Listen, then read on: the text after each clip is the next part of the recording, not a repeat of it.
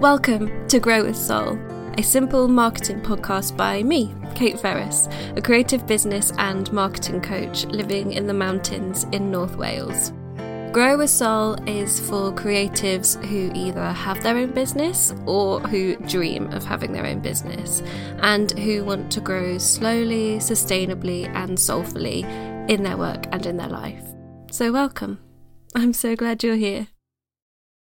Hello and welcome to episode 62 of Grow with Soul. Today I'm in conversation with Nicole Antoinette, the host of the Real Talk Radio podcast and someone who is the best example I could think of creating an income from your passion and values. I was keen to get Nicole on the show because she is always so honest and frank about money and the realities of life and business, and because I knew she would have so much wisdom to share from her 12 plus years navigating the internet. In this episode, we talk about community building, Patreon and subscription-based business models, pricing and finances, the very practical application of your values in your business, and experimenting and finding your way. There are just a ton of aha moments and permission slips in here, and I'm so excited for you to listen. Hi, Nicole. Hi, thanks for having me. Thanks so much for coming on. I've been so excited to, well, I say introduce you to everyone. They may already know who you are, and it's quite likely that they will, but to kind of maybe introduce the sort of difference that you represent in terms of running a business and a life that is kind of different.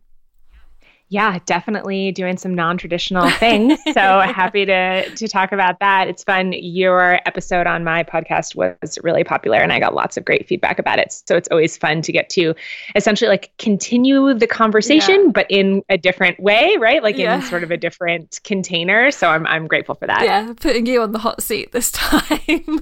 It's okay. I'm ready, I think. So you mentioned your podcast there as well.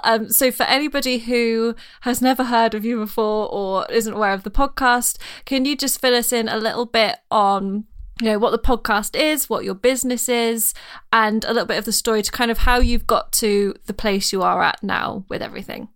Yeah, sure. So I host a show called Real Talk Radio, which is basically just a home for honest conversations about any topic under the sun. It's not a topic specific show. The through line is really just long, honest conversations with people about their real lives. So, that can be business related. It can be, sex, money, parenting, like literally anything, right, is covered. I've been doing that since 2015. I also host retreats that sort of play off that same theme, really, for people who want to make new friends, have those types of real honest conversations about like maybe more taboo subjects that we don't get to talk about that much, in a lot of our social circles, unfortunately, and to be able to make those connections and kind of focus not just on having those conversations with other people, but having more honest conversations with ourselves. That's something that I'm really passionate about, of being honest with yourself, asking yourself, simple questions and answering them honestly, I have found to be quite transformative in my own life. And so a lot of the work that I do centers around really goal setting from that place of self-honesty. So I guess like in a nutshell, the podcast and the retreats work-wise are the main facets of my business. How I got here, long story. I will try to make it short for you. In 2007, I started a personal blog, which in internet years feels like an ancient long time ago. I spent my entire adult life on the internet. I started a personal blog. I've always been kind of a writer, a journaler, someone who enjoys sharing personal stories, someone who really connects with the truth in other people's stories. I've always loved reading memoir, right? Just hearing other people talk about what's true in their lives. I'm all about that. So I started a personal blog, had no idea of ever turning it into a business or, the sort of online business world as it exists now was not at all present, right, in 2007. So it was really just a little hobby, a thing to do. And I wrote about all aspects of my life and I was really honest and I did that for years. And the personal blogging space back then, if anyone remembers, it really was like a lovely way to make friends. People would comment a lot on each other's blogs. It was kind of pre a lot of the social media stuff. And I met some great friends and great community. And it was just this like fun part of my life. And I wound up taking those relationships offline. I would host some different kind of parties and events. And I was a pretty notorious party girl back then. That was like a big part of my brand. I was the one who would like host the tequila happy hour or, whatever. And, that was just a lot of what people associated me with, was this kind of partying atmosphere. And in May of 2011, I quit drinking. And that was a huge personal change and also caused me a lot of fear in that I had become known sort of as one thing.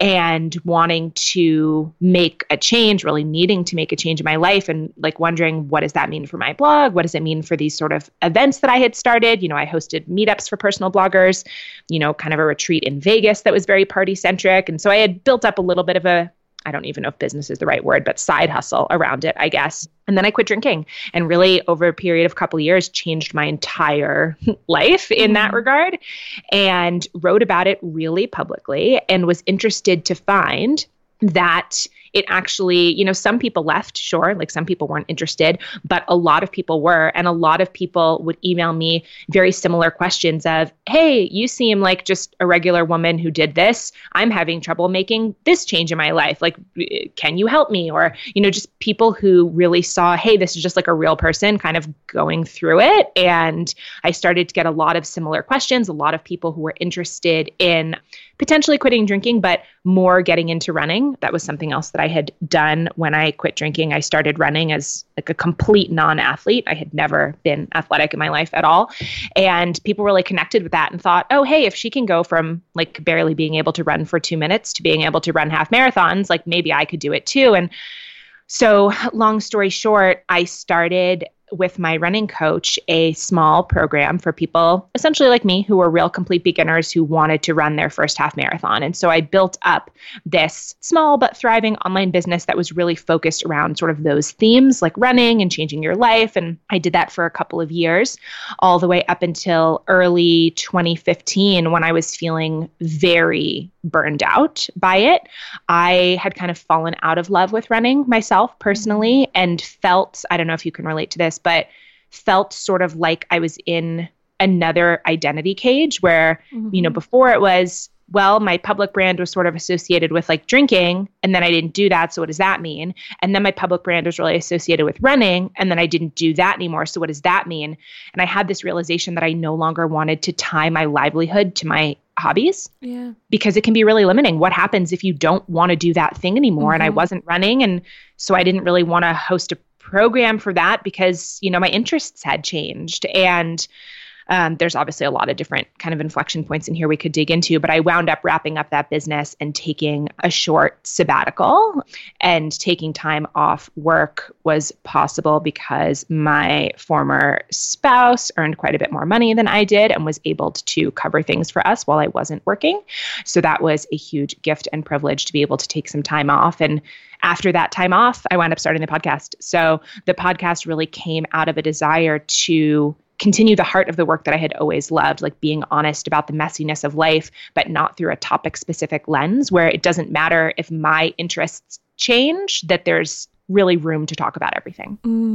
I think that's really important, because a question that I get all the time is about the niche or niche, as I think some Americans say. I don't really understand that. It's that you have to have the thing, and you talk about everything about the thing, and you sort of back yourself into a corner, which it sounds like that's what your experience was, is that you had a thing and then just got caged in by it. And that now that's almost turned on its head. Well, it is turned on its head to be the topic is irrelevant. It's the delivery and the format which kind of holds it together. Yeah, I mean, part of it for me was being honest with myself about really who I am at my core. And I'm someone who, I hesitate to say that I get bored easily because I think that sounds a little bit flippant, but sort of, right? I'm like a very obsessive person. I'll like completely fall in love with something, whether it's, a research interest or, a personal hobby or something that I want to explore work-wise. And it really holds my attention for maybe a couple years, but I really do find every like 2 to 4 years that there's like sort of reinvention that happens. And I used to give myself a really hard time about that because it's sort of the narrative that we're told is, like you said, you have to pick one thing and you have to be really good at that thing, right? You go to university and you choose the thing and then that's the career and you get on that career path and then you keep moving up that ladder, forever until you retire in your 60s and you've like achieved some like pinnacle of that career. And if that's true for folks, that's great, but that is not true for me. I have a lot of different interests. I'm definitely like a multi-passionate person. And I kept trying to like fit myself into different boxes and like really just it felt like square peg in a round hole. And to finally, like when I was taking that sabbatical, I had to step back and be like, what if this isn't a weakness? Like, what if it's only a weakness if I'm trying to force myself to be someone that I'm not? So can I build a business that is flexible? Can I like have that baked into what I'm doing that like, eventually, like, I don't think I'm going to host a podcast forever, right? Like, I would be very surprised. Like the fact that I'm in year, 5 almost of doing this, like that's shocking to me. And the only reason it's had that kind of longevity is because I've given myself space to do new things, right? Try different things, launch this, do this. And there's like experimentation is like a huge value of mine and is very built into the way that I operate my business and my life. And that's been really helpful, is to just accept like, hey, I'm someone who doesn't just want to do one thing. And my experience has been that for the most part, people who like your work are fine with whatever you choose to do as long as you're like honest about it and consistent, right? Mm-hmm. So it's not like I sometimes do the podcast and I sometimes don't, right? It's like, this is what I'm doing. And at such point as I didn't want to do it anymore, then I would just stop. Yeah. I think that and I've spoken about it a few times about just this intangible feeling that comes across from your own intention and beliefs about something that decides whether something lands or not. Like, so some people will be like, what's the way that I can get people to buy this product or whatever? It's like, well, if you're coming at it from that point of view, then people are going to feel that. But if you come at this being like, this is a bit out there, but I'm so excited by it and I've had the best time creating it and I can't wait to share it with you guys, like that just comes across in this way that you can't fake. And so that honesty and integrity through everything from conception of an idea through execution through promotion is so important as a red thread to make it land at the other side. Mm-hmm. Yeah, I couldn't agree more. So we've got the podcast, and in terms then of how you make money, because there's probably a lot of people who are like, well, I got a podcast and like it's costing me money. Was that a very intentional process of like, I'm turning this podcast into a business, or has it unraveled over time of, oh, I need to make money from this thing now, here's an option? So at the very beginning, when I started the podcast, I had been interested in doing a podcast for I'd say about a year, maybe a year and a half. I'd been thinking about it. And I was really hesitant to pull the trigger and actually get started. And part of the reason was what I just mentioned of like, is this going to be something that I start and then I wind up not liking? And, I can't just keep quitting things, right? Mm-hmm. There was like a lot of fear in that. And like one of the tricky things is that you don't know how you feel about something until you try it, right? Like I could have talked to 10 different people who hosted podcasts and like learned their experience. I could have researched it. I could have done and I did some versions of that. But at the end of the day, you don't know what your experience is going to be of something until you try it. And that's kind of going back to why I love experimentation so much. And so for me at the beginning, what sort of gave myself permission to do this, which is why I started the show, was I said, okay, I'm going to do 8 episodes. And I was very public about it. I'm trying this new thing. I think, I'm really interested in this. If I enjoy these 8 episodes, if you guys enjoy these 8 episodes, like then it's something that I'm going to move into. But I was very, very public about the fact that it's not like I'm starting a podcast and now I'm like a capital P podcaster forever, mm-hmm. right? Like that wasn't of interest to me. And as I mentioned before, having been, in a marriage where I didn't have to earn money right away with this project, which it's funny, I'm like always really interested in talking about where money comes from, especially for creative work and online work, right? Because at the end of the day, money has to come from somewhere. It's either you're doing it as a side hustle alongside like, kind of a full-time salary job, or you're using credit cards, or you're using savings, or you're having like family or spousal support. Like there's really only like a handful of places where money can come from for this type of stuff. And I am always very interested and grateful when people are willing to say like what that was for them. And so for me, being able to start this podcast without the pressure of, oh my God, this has to make money from day one was 100% like a result of my circumstances. Not to say I couldn't have done it otherwise, but not having that much pressure on it allowed it. I don't enjoy pressure on my creative projects, right? Like I can handle pressure and hustle in like other types of work or if I'm working for someone else. But for me to sit down and say, I have to, staring at a blank page, I have to write this thing that's going to like pay for groceries like tomorrow is too stressful for me. Some people create well, I think, like with their back against the wall, and I am not one of those people. So what I needed was, sort of creative freedom. And I was lucky that I had the space to be able to do that. And so at the beginning, it did not make money for the first couple of seasons. And then I experimented with advertising and sponsors. So sort of my understanding of like most podcasts, as far as like the monetization model, either there's ads, right? Like ads or sponsors, or it is the marketing arm of an existing business, right? Like coaches, stuff like that, and like yours, right? Something like that. Yeah. And so, but I was starting a standalone podcast and I wasn't super interested in advertising. I tried it for 2 seasons. So I used to create my show, like I would release 1 8-episode season, like all at once every other month. So, for 2 seasons, I experimented with advertising. I did Audible's program for like audiobooks. And then I did a partnership with like a small business based here in Bend where I live, whose like products I actually use and love. And it's not that those didn't go well. They certainly did. But I realized really quickly that I don't feel comfortable promoting something that I'm not like 100% in love with, right? Like I actually super use this product and there aren't that many of those products, if I'm honest. There just aren't that many things that I feel like that strongly about. And for a show like mine, that's really based in like honest conversations that are not prescriptive, that like are sort of the anti trying to get someone to fix themselves, right? Like that's not what my show is about at all. And it didn't feel like it was in integrity or in alignment for me to have advertising because it just didn't match with the rest of the show. And which isn't to like throw shade at people who choose that model, right? Like different things are different, like a better fit for different people, but I didn't feel good about it. And if I've learned anything, in working for myself and the type of person I am, I cannot fake it. Like I can't do something that like really doesn't feel like a good thing to do for me personally. And so it became obvious pretty quickly that advertising wasn't going to be a model that worked for me. And so it was sort of like, well, if I'm not promoting an existing business and I'm not willing to do advertising, what am I left with? And that's how I landed on Patreon. For folks who don't know, Patreon is essentially a subscription model. There's a couple different ways to run it, but I think of it as a cross between like an ongoing PayPal subscription and a Kickstarter, right? Which is a one-time thing. It's basically a way for creatives to earn money directly for their work. And so that's where I got the idea to start Patreon and started that in 2016. And am I right in thinking that your Patreon pays for everything, more or less? For the show, yeah. So, but that has built up over time, right? So at the beginning, the one of the tough things about using Patreon for a podcast is, and not just a podcast, but as a lot of us know, I'm sure like folks listening can relate to this. There is an expectation that that incredibly high quality creative content on the internet is free, like whether it's blogs or like video series or documentaries on YouTube or podcasts. Like we are just used to getting all of this for free.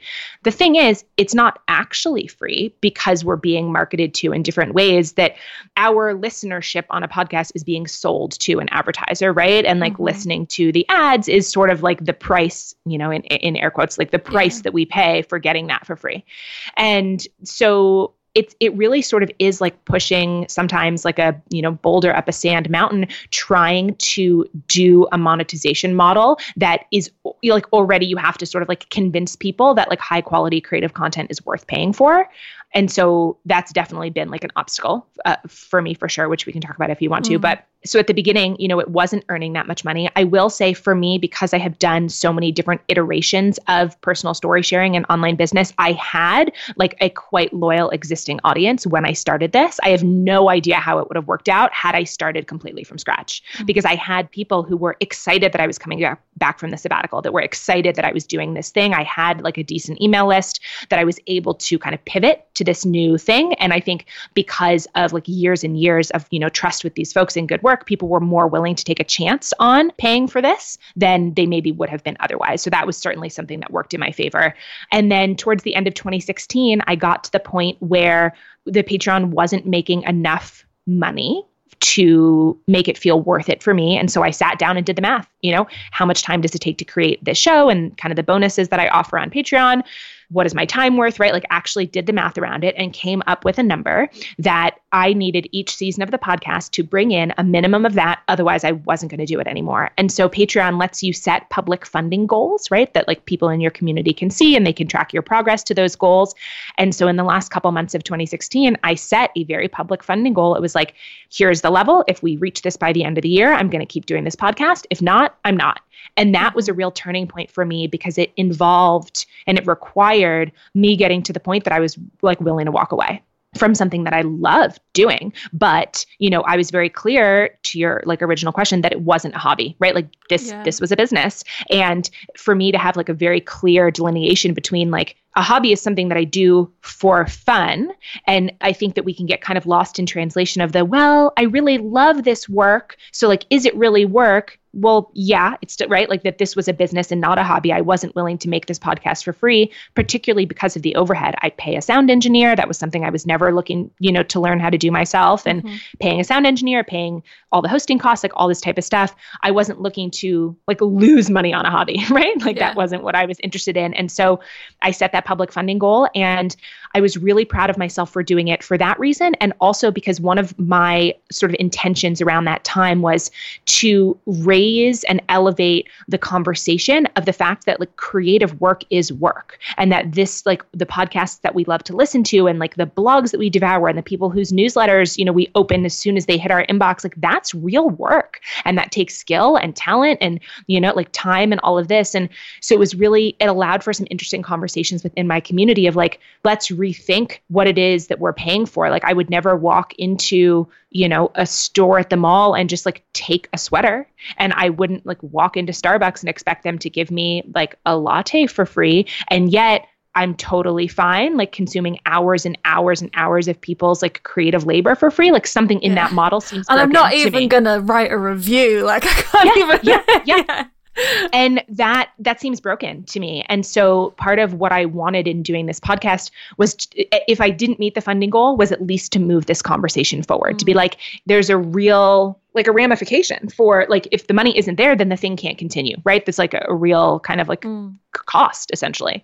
And I did meet the funding goal, which was great. But had I not, I would have been very willing to walk away. And so like from then on, I feel like I took the work quite a bit more seriously. I think that other people did too. I think that they really felt like they were buying into kind of these like shared values, right? The way that we spend our money, it is like a representation of our values for the most part. And obviously having the privilege to make those kind of choices and have disposable income is, like a separate conversation. But so from there, it has continued to grow and yes, pays all of its cost, pays me, pays my sound engineer. And I also pay all of my guests, which we can talk about if you want to. That's also not standard in the podcast industry.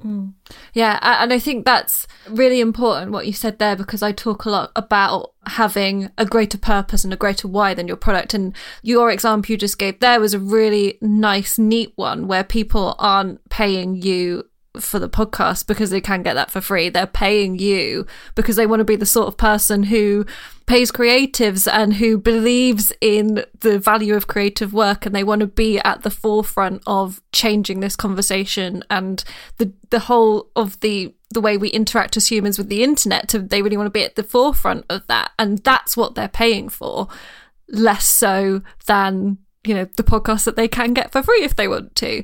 So I think that's a really important point to make. And I also want to pick up where you talked about how initially getting people to start paying for the free thing was like pushing a boulder up a sand mountain. And so it'd be great to dig a little bit more into what you were finding at that point, and also how much you found making the funding goal public. Was that like a really galvanizing thing for that, or was that also a bit of an uphill struggle to get people on board with the funding goal?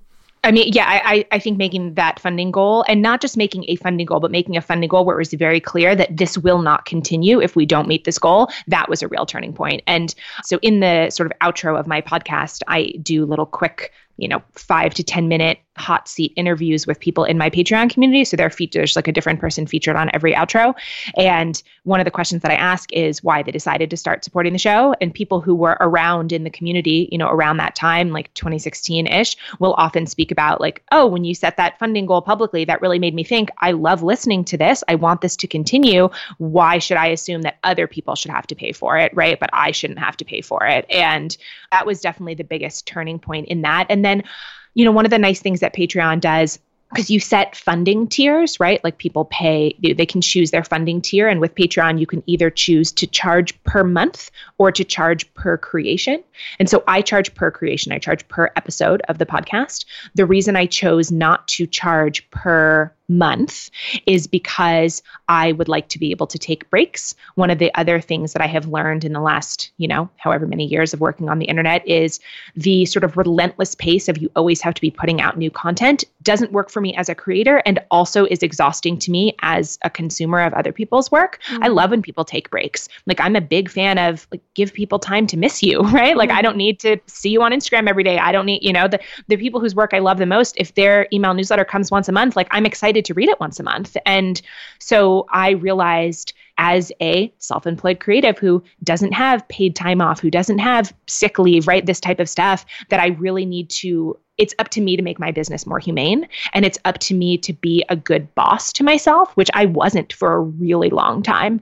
And part of that was being able to take breaks. And so I would love to be able to, hey, I'm going to take a month off here. I'm going to do this. And the only way to set up Patreon for me that felt good about that is if people weren't getting charged during that time. So I charge per episode. So if there is a month that I would like to take a month off, sure, the trade-off is I won't be earning money during that month, but I also won't be creating new things and people won't be charged for that. So that was part of my decision making. But with the tiers on Patreon, you can set up like bonuses, right? So people who are in the $1 per episode tier have access to certain bonuses. People in the $2 tier have access to like more bonuses. And so I do what I think is like some really cool bonus content for my community. And definitely there are people who pay, because of course they could get the podcast for free. They are, like you said, supporting kind of the value of paying for creative work.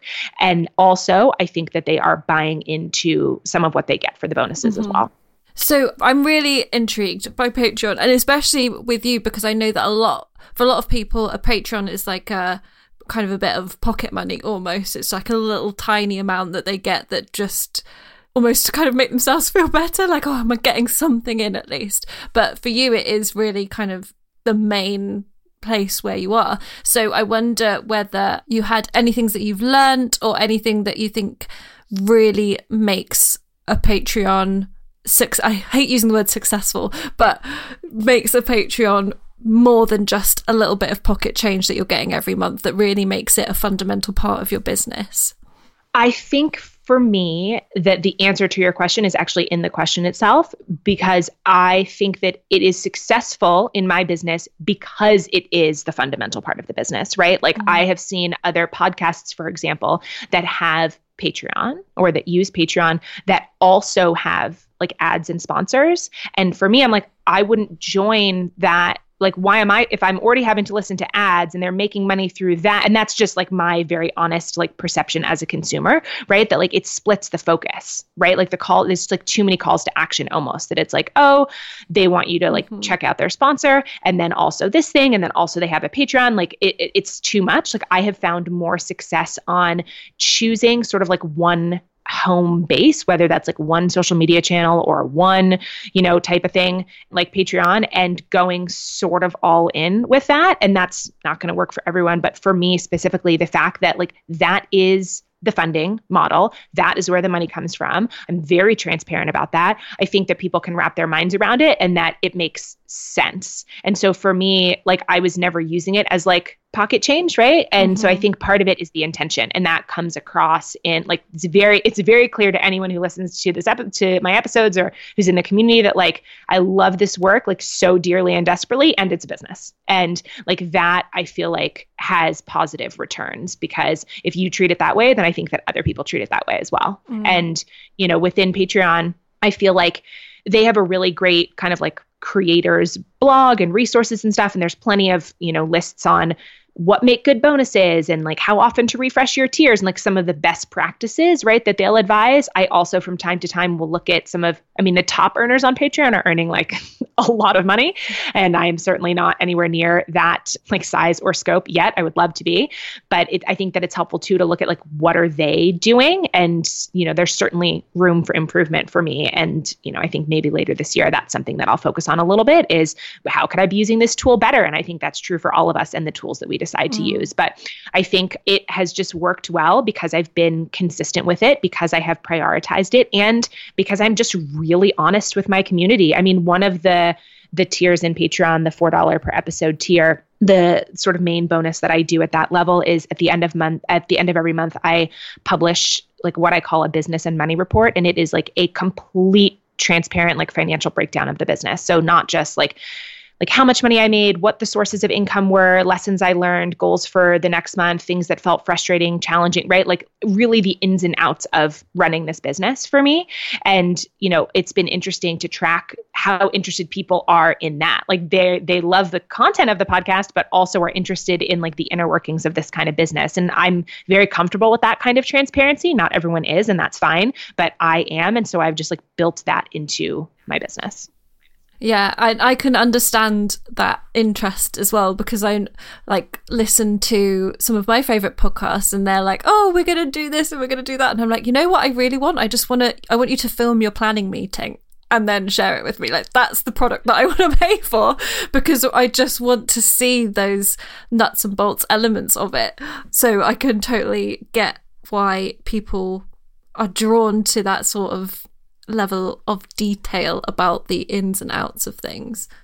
Yeah, I feel like I break a lot of the like best practices advice, right? That I've like read on kind of business blogs and other things throughout the years, and especially the level of detail that I will talk about sort of like how the sausage gets made with the people who are paying me. Or like we have really interesting conversations sometimes at the retreats about like behind the scenes of the business and like new ideas I'm thinking of, just things that I think people would say, oh, you shouldn't like get into that level of detail, or, you have to be more professional than that, whatever that means. And, I mostly just do what works for me and have been, or do what feels good to me, and have been lucky that attracts the right fit people. Well, it's funny you say that, because I've like literally today been writing some stuff for one of my courses and about kind of the customer journey and how I visualize it and how I plan my content to get people to move through it and things. And I did have a moment of, I hope people are not feeling like they are in a sausage factory moving through, but I do think it's also useful to see yourself as an example in somebody else's context and be like, okay, well, when I saw that, I thought this. And then when I next saw the next post, that changed my mind a little bit. And I can see for myself how this has worked and now how I can apply it. So I think from my point of view, for me to talk about this is how I market my business, this is why I've put this post here and this podcast there, it helps people to kind of be like, oh, right, I can see the experience because I'm in the experience. Mm-hmm. Yeah, no, I completely agree. I feel, going back to your question about, what I think has made my Patreon successful, and I agree with you, I like bristle a little bit at the word successful, because success is like defined by the person, right? Like what you think is success might be different from what I think is success, but what it has allowed it to, at least be break even and earning some income, right? I think two of the things that have worked really well, one is that I feel a lot of very genuine respect for every single person who engages with my work, and particularly who engages with my work like financially, to the point where like I'm not going to do like bullshit stuff. And by that, I mean, I think about the things that I really dislike or that I haven't enjoyed in maybe other courses I've taken or other things. And like, so if I really don't like that on the consumer side, and maybe that works for someone else, but if I don't like it, I'm not going to do it, even if it's like, quote, good advice, right? So I just feel like a lot of respect there.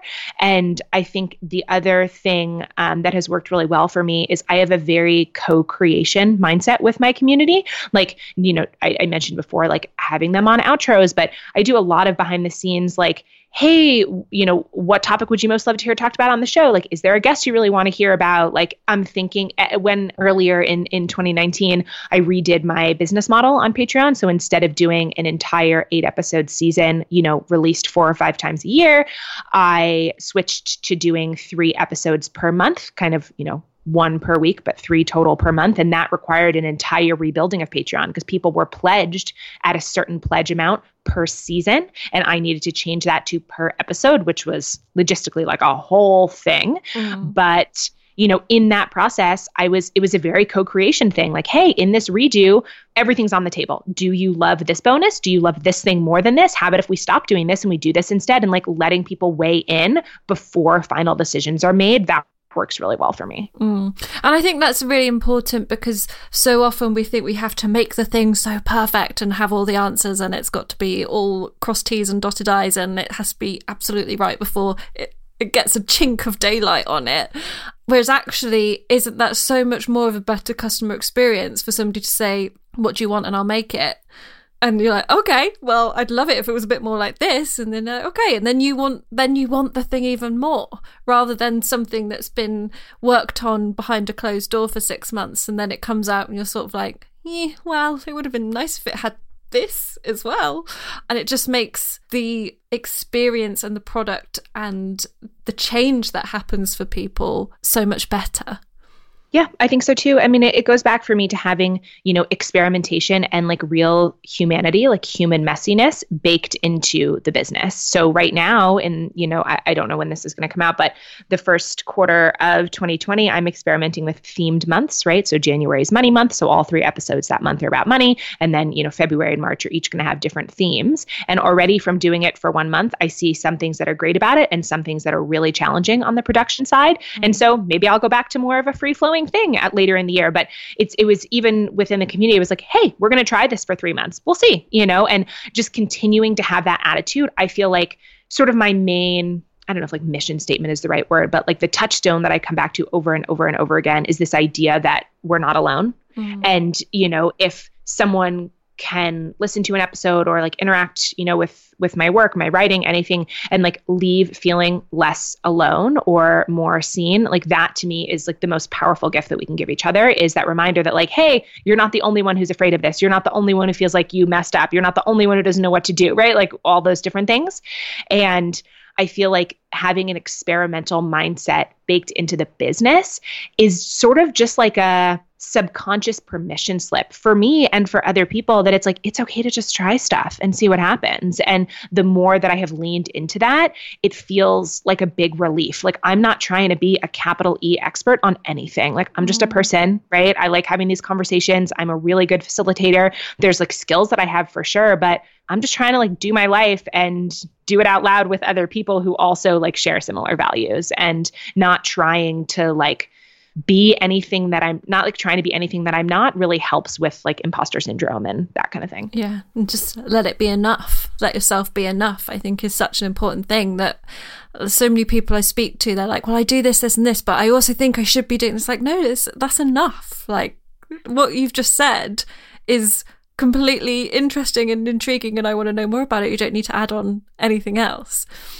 So one thing that I would like to slightly pivot into is talking about the community a bit more, because I know you said earlier on that it's been built since kind of 2007 over the time.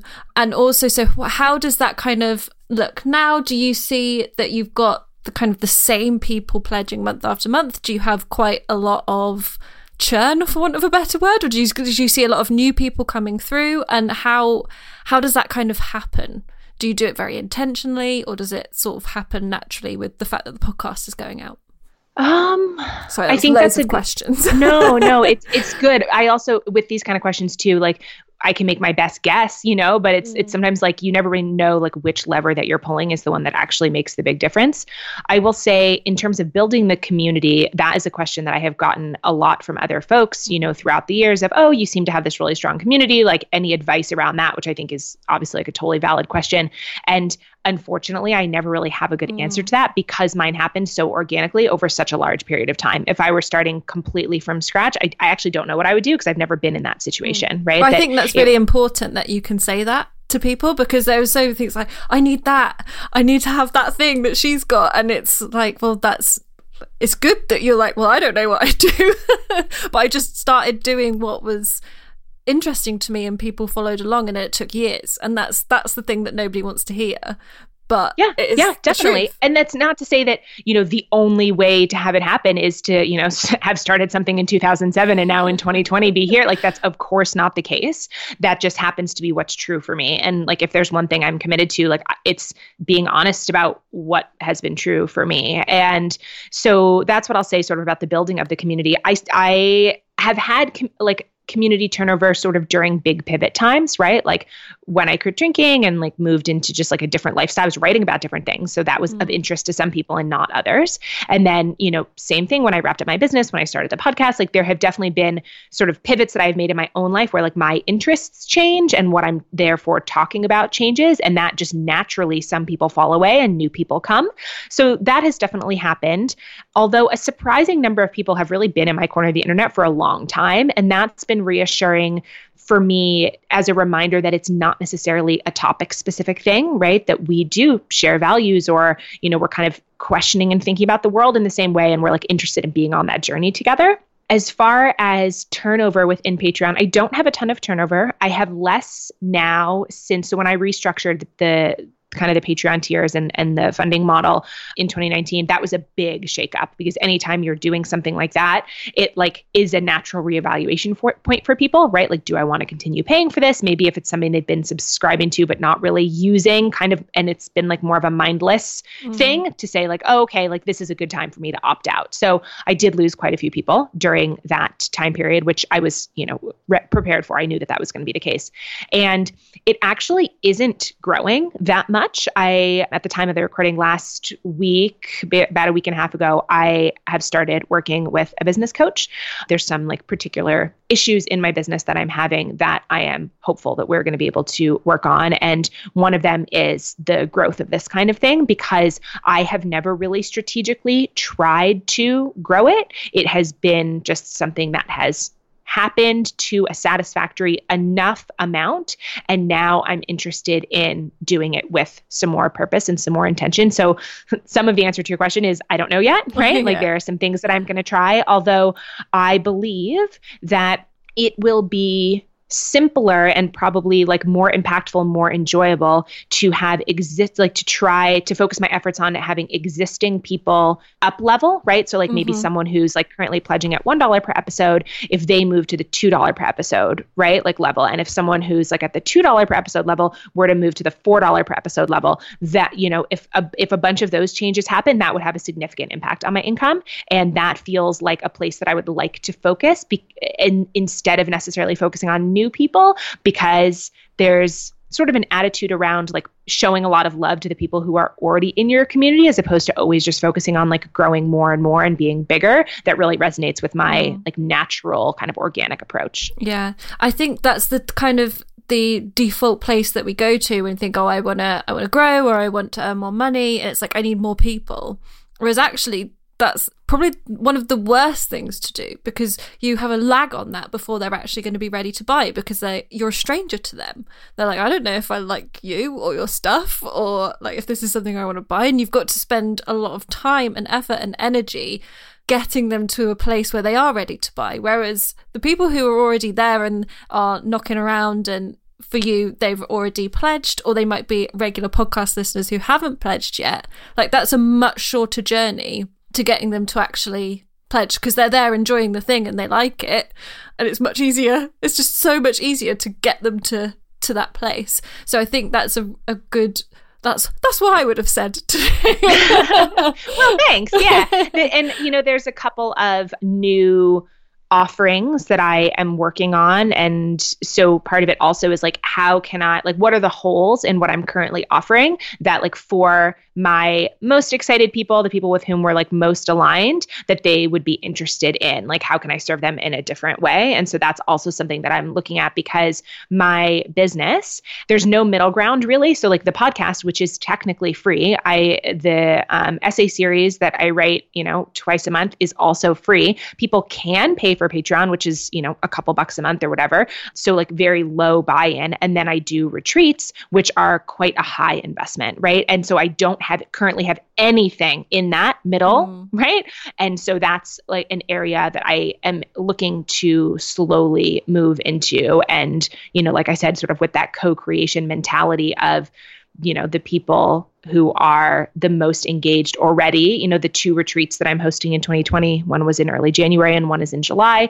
I capped them both at 7 people. I'm really grateful that they both sold out, and they sold out like pretty much exclusively from the Patreon community, right? Like it makes sense that the people who are already invested in the work want to, go to the next level. So thinking about ways that I can provide additional like value for them is really of interest to me. And so that's been kind of fun to treat that as an experiment, right? Like if I were going to offer 2 new things this year, what feels like really good, what feels like more scalable, and, to start to play in that space. That's like my sort of one of my main business focuses for 2020. Yeah, I do a similar thing as well, is that because I found that I was missing something at the lower level. So everything to work with me was kind of over £100.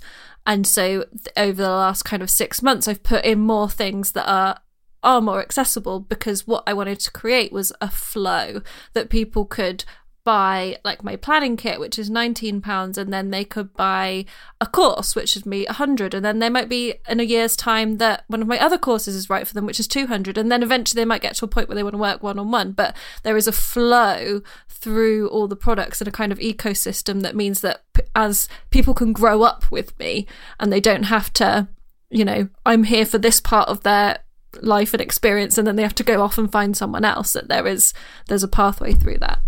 Yeah, I love that. I mean, I think a lot about pricing and like price psychology and accessibility, and like all of those are things that are important to me. And I did towards the end of 2019, again, as an experiment, an offering that was essentially just like a printable workbook, right? Like end of year reflection, which, like I said, kind of reflection and goal setting is a big piece of the retreats and the mastermind groups that, come after the retreats that I run. And I thought, hey, I hosted 6 retreats last year and have learned a lot about this. Let me put together a series of questions that if people were to take a couple of hours, answer these questions honestly, like I truly believe would be impactful for them. So I put together this workbook and put it up in a pay what you want format. And that was something that I was really interested in experimenting with, because again, like people are dealing with different budgets, right? And I am really to the best of my ability, I want things to be accessible. And I'm aware that like the retreats aren't necessarily, and with something that's so small, if it's capped at 7 people, I unfortunately can't offer a scholarship place, because the overhead on something like a retreat is so high that my profit margin is like that last person essentially, really, or last person or 2. And that is always something that feels not great to me, because it isn't accessible, to people who don't have the ability to travel to that place or to pay for that. And so creating a resource that, like a workbook that is completely scalable, it's no more work for me if 5 people buy it or if, 500 people buy it. I wanted to experiment with a pay what you want model, and it was incredibly successful. It brought in, for sure more income than I expected. I said in kind of the sales copy, I mean, it was like a paragraph, so I don't know if we can call that sales copy, but it's pay what you want with the minimum being $1. If that is for any reason, like out of your reach, email me and I will send you a copy for free, no questions asked. And I had 3 people that like took me up on that sent an email and got a copy for free. And that just something about doing that, it just felt so good. It's the same way that I felt when I started paying guests on my podcast. Like it just feels like so aligned with what I want to do that, in terms of making decisions for my business, I've kind of, not that I'm working with a business coach, so I am like listening to advice, right? And like having mentorship and stuff, but I really keep tuning into like what feels really good for me to do and using that as my compass for decision making. That sure, I could have like priced this at $15. That was the suggested price, right, that I put. But I'm like much, much happier with having done it this way. So as I start to introduce new offerings, there's one that I'm interested in doing this year that I'm going to offer on a sliding scale, again, like on an honor system, and to just think about like, I really want my business to be a representation of my values, and like money is a part of that. Yeah, that's very, very interesting. And I love that there is, because pricing is always such a thorny topic for people, and especially here in the UK, I think in the States you see more of people kind of doing different pay structures and stuff, but here it's very much like, this is the price. And it's always the thing that people struggle with. So I think to actually say, that you don't have to have one price. Pricing can be as fluid and creative as the thing itself. That could be something that's quite freeing. Mm-hmm. Yeah. I mean, for me, with like higher priced things, right? Like live events, retreats, mastermind groups, that type of thing. The way that I set my prices, and maybe you're going to laugh at this, but taking into account obviously like the overhead costs, right, of doing something like a retreat. But after that, I set my prices at the point where I feel like it's priced high enough that I'm really pushed to show up as my best self and do my best work, but not priced so high that I can't do the work because of imposter syndrome. Yeah. And that's not like a formula you can give someone, but I know what it feels like in my body when I'm like, no, this is too high. Like, I don't feel like that. I feel like so much anxiety about that price that I can't do good work. And then I also know what it feels like when it's too low, and I feel that way. That's exactly how I price. I did an episode on that like towards the end of last year, and I was like, I don't have a formula for you. I just do what feels right and fair. What feels fair to me, what feels fair to them. Like, where is the point where I don't resent doing this work for such a low number? And where is the point where I don't hate myself for charging such a high number? And that's where I pitch it, because I've got nothing else to go on. Apart from when, like you say, with like in-person stuff where you have actual overheads, and with physical products where you have like, I have paid this much money. But especially for stuff like courses and coaching, where it's like, yeah, there's the time I put into it, but also there's a lot of other stuff that you have to find a way that just feels right. Mm-hmm. So I want to just touch on quickly Instagram, because we've used the word community a lot, which I think a lot of people instantly think Instagram when they hear community, but obviously you're talking much more in terms of Patreon, and because Instagram isn't a huge thing for you. And actually, at the time we're recording, you're on hiatus from Instagram, aren't you? So what are your thoughts about Instagram as a business owner? Because I know for a lot of people be like, well, I can't not be on Instagram because like my business will just die. So how have you got to this place where you don't rely on it? Well, I never relied on it. So I think, had I built up like an initial community or a following through there, I would feel differently, right? So I can't speak to people for whom that's the case, where, they essentially like started a website or courses or products like based off of their Instagram following. I can't relate to that because that wasn't the case for me. I have two Instagrams. I have a personal, what I think of as a personal Instagram, and then I have a little Instagram for the podcast that I do use, but I could be using it a lot better. It's mostly just I put up a post when a new episode comes out. I just wanted like a landing space for that. There's a lot more that I could and maybe will do for that in the future, but I am currently on hiatus from my personal Instagram and have been since early December. So basically 2 months now, which to be honest is something I never thought that I would do for some of the reasons that you mentioned, right? Oh my God, what's going to happen? And am I going to become irrelevant? And, blah, blah, ego stuff. And for me, the reason that I decided to take the break, Instagram was making me feel bad most of 2019. I just really wasn't enjoying it. And something that I have struggled with, which is one of the things that I'm working, like the reason I hired this business coach, is I want to make sense for myself of where the boundaries are between my personal life and my professional life. So especially with the type of work that I do, where it is like personal story sharing, and of course I'm creating like experiences for people with their retreats, and that's a little bit more clear cut, but like with my writing, with everything, like I'm not a fiction writer, like it is personal story sharing, right? And so I'm aware of the fact that a lot of people are in the community, like they like the work, but they're there for me, right? And like my life and my opinions on things. And that's great and feels very aligned. And also, where are the boundaries, right? What am I not willing to get feedback on? What am I like not comfortable sharing? And I really believe that honesty and privacy can exist together. And obviously I'm someone who values honesty, and that's like a huge part of my business is this honest conversation. And that doesn't have to mean like continual trauma sharing or right, the like overshare Olympics, or just because you're willing to be really open about money doesn't mean you have to be really open about sex or vice versa, right? And so like really figuring out where those boundaries are for me. And I have a personal account, but like it's not really personal, because if it was actually personal, it would be private and I would, delete everyone except my actual really close friends. So it's not that.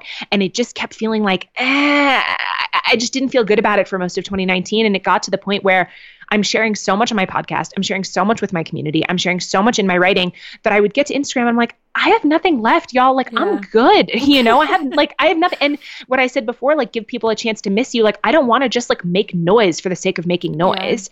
Yeah. And I feel like Instagram, the same way as like MailChimp or, WordPress or Patreon, or they're all tools, right? That are like emotionally neutral. And so for me to use a tool, to integrate a tool into my life or business, there for me has to be one very clear reason why I'm using that tool at that time. That reason might change, but I, at every given point, want to be like, I am using this tool because X, right? And I couldn't come up with a good reason for that for Instagram. And I was like, well, until I have a reason, I'm not going to do this anymore.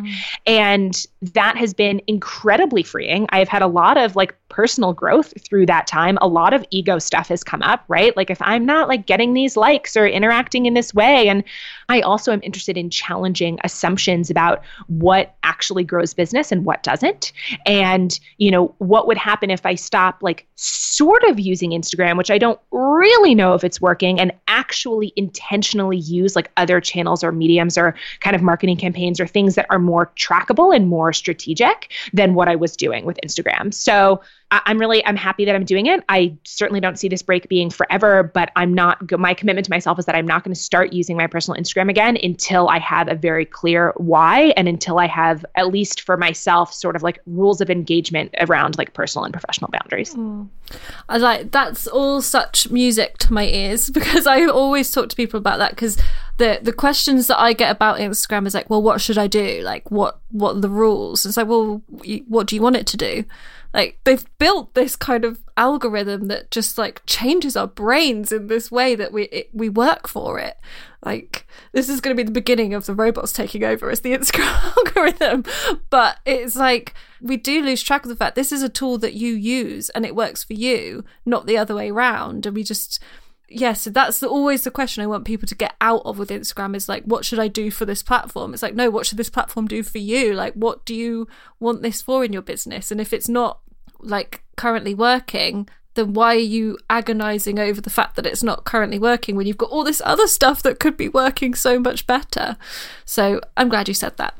Yeah, I feel like very strongly about that. And I don't know if you're familiar with Alexandra Franzen. She's a friend of mine and a writer and does a lot of wonderful work. And she quit all social media, I think like 5 years ago, and has a completely thriving online business. And she released and taught a free class toward the end of 2019 that was essentially all about this topic, and, which included a huge list of like, hey, here's other marketing things you can do instead. Like, I think sometimes we get really short-sighted of like, oh my God, it has to be Instagram, or it has to look this way, or it has to whatever, when like Instagram didn't used to exist. Think about how popular Facebook used to be. And now like I'm not on Facebook anymore. It's like, I don't know, just helpful for me sometimes to get perspective and to realize like there's actually a lot of other things, that I think it would grow my income a lot more substantially to, instead of spending time sort of doing Instagram and kind of feeling shitty about it, to instead, create a new offering for the people that I already love in my community, where like any of the number of things that you and I have talked about in this conversation, that my intuition is I would be a lot better served doing that. And, wherever Instagram winds up fitting in for me sort of after that, the real thing that I love using my personal Instagram for is usually once or twice a year, I will go on a like long distance backpacking trip, right? Like anywhere from like 400 to 1,600 miles if I look at the last couple of years. And I love telling stories from the trail, right? Like I think it's a really fun storytelling medium, Instagram. And so maybe I only use it when I'm doing that and I don't use it otherwise. Like there's just no rules. And I'm trying to lean into that. So I'm not trying to shoehorn in all the questions that I wanted to ask you, and then it didn't come up naturally. But one thing that I did really want to ask you about is, and it hasn't even come up, but that you predominantly live in a van. I know at the moment that you're not, but you have a more nomadic existence. So maybe there are some podcast episodes that you could direct people to where you've talked about this in more depth if they want more on this. But how are you experiencing all the things that we've spoken about in the running of your business from a home base that isn't kind of bricks and mortar in one place forever and ever? Mm-hmm. Yeah, I mean, this could be a whole other episode, right? So it's been relatively recent. So towards the beginning of 2019, I got divorced, and that was obviously like a domino of a lot of changes in my life, financially and living situation wise, and decided, both for kind of adventurous reasons, but mostly for financial reasons, to buy and build out a small, like really small camper van and like live in a van for a while. And part of that was because I love the work that I'm doing. It is not currently paying enough that I could have like turned around and like, okay, I'm going to get a 12-month apartment lease and buy all new furniture. And I couldn't have done that comfortably financially without getting another job or kind of switching. And I didn't want to give up on what I was doing. I think there's like a lot of growth potential here with this work if I'm willing to be more patient and keep my expenses lower for a couple of years. So that's what I decided to do. And so, last year was my first full year of doing that. And it was a combo of, living in the van, traveling for work a bunch, I did a 700-mile hike. And then, kind of this year I see being similar. I'm currently renting a room from a friend. I live in Central Oregon for the most part, and it is very snowy and cold and not appropriate temperature for tiny van life. So this year will probably be a combo of spend the summer in the van, hopefully do a little hiking, rent rooms here or there. I'm still trying to figure that out. But what I have learned, and, I've been self-employed in some capacity for, a very long time. And so not just in the last year, but I have learned that I actually don't like working and traveling at the same time. Sort of that fantasy of the like digital nomad, which does truthfully work really well for a lot of folks, doesn't work well for me. I would either be working or be traveling, and not at the same time, because I feel that I'm not doing my best work, nor am I enjoying the traveling as much as I could as if I were doing them separately. So what that I think is going to look like for me is just a slower pace of moving around, right? Like, let's say I was going to go somewhere, I would try to stay in that place for a month or two, right? And have as much of like a home base as you can, because I don't like being on the move constantly and trying to work. I don't feel that it serves me, and I don't feel that it serves the work. So a lot of this is just a trial and error of figuring out, the question that I keep coming back to is like, what do you need in order to do your best work? And that might be different for you than it is for me. And it's different for me if I'm working on writing I can do from a coffee shop, right? But recording a podcast, I can't. And so the nature of this work too is that it's not just as easy as having an internet connection. It has to be, as you know, like really quiet, great Wi-Fi if you're recording this way. I need different things. And so, that I have to take that into consideration. It's not just as easy as like, get in the van, go wherever, work from wherever. Like that's very stressful for me. And so part of it is like, being honest about what I actually need in order to do my best work. And that is some semblance of a home base. So, when I'm living in the van here in Bend, luckily because of, friends and, just like my network here, I have plenty of places to record, and that's great, right? So this is a great place for me to do something that's like a little bit more adventurous or non-traditional of a lifestyle and not sacrifice the work. So I don't know if that like necessarily answers your question, but that's been my experience. Yeah, it does. I think it's because I imagine for a lot of people that it is a sort of someday dream, or like, oh, you see the digital nomads and you think, oh, they've got it. But I think it's always interesting to kind of say, it doesn't always work for everybody. And I think a lot of what you're saying is that you have to take a one thing at a time approach and be like, I have to be all in on traveling, or I have to be all in on work, and I can't split my attention that way, which is, it makes a lot of sense. So yeah, I mean, I think it would be different had I come at kind of van life from the perspective of, this is my dream. I'm going to save up for a couple years to like quit my job and move into a van and like travel and maybe like blog along the way, right? Like I think that would be totally a different thing. But essentially I am trying to do everything that I would normally do in a house or apartment, just cheaper, right? Like this is a hugely financially motivated decision for me. So it's like the same thing, the same way that I would just like, now that I'm renting this room, I like get up and I work at my little desk, right? That I would get up in the van and go to the library or the coffee shop shop and do like that. It's very similar. It's not as like glamorous. In fact, it's like not that glamorous at all when you have to, like pee in a jar in the van, like in the back, and like figure out where to do laundry and like where to shower. And like, there's a lot about it that is challenging. And for me right now, financially, the trade-off is worth it.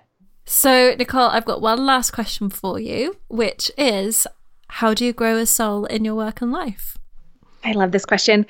I think my most honest answer is that I am willing to question everything. There are very few things that we absolutely unequivocally must do. And I think for me that like soul-centered growth, like you're talking about, requires that I challenge everything else and that I'm not afraid to do things my own way, even if it's different from what other people are doing.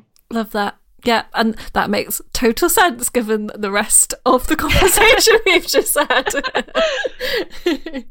So for anybody who wants to come and say hi or connect with your work, where's the best place for them to do that? Well, the podcast is called Real Talk Radio, and realtalkradiopodcast.com is sort of the online landing space. So you can find, I'm all over. You can find me from there for sure. I'm not hard to find. Well, thanks so much, Nicole. Thank you. Any links we mentioned in this episode will be on my website, which is simpleandseason.com/podcast. And you can find me on Instagram at simpleandseason, and Real Talk Radio is at Real Talk Radio Pod. As always, if you think you have a friend who would really benefit from listening to this conversation, please do send them the link to the episode and share where you're listening online too. And I haven't asked you this for a little while, so if you could just scroll down there in your app and leave a rating and review if you enjoyed the show, that would really help too. Until next time, I hope you grow a soul.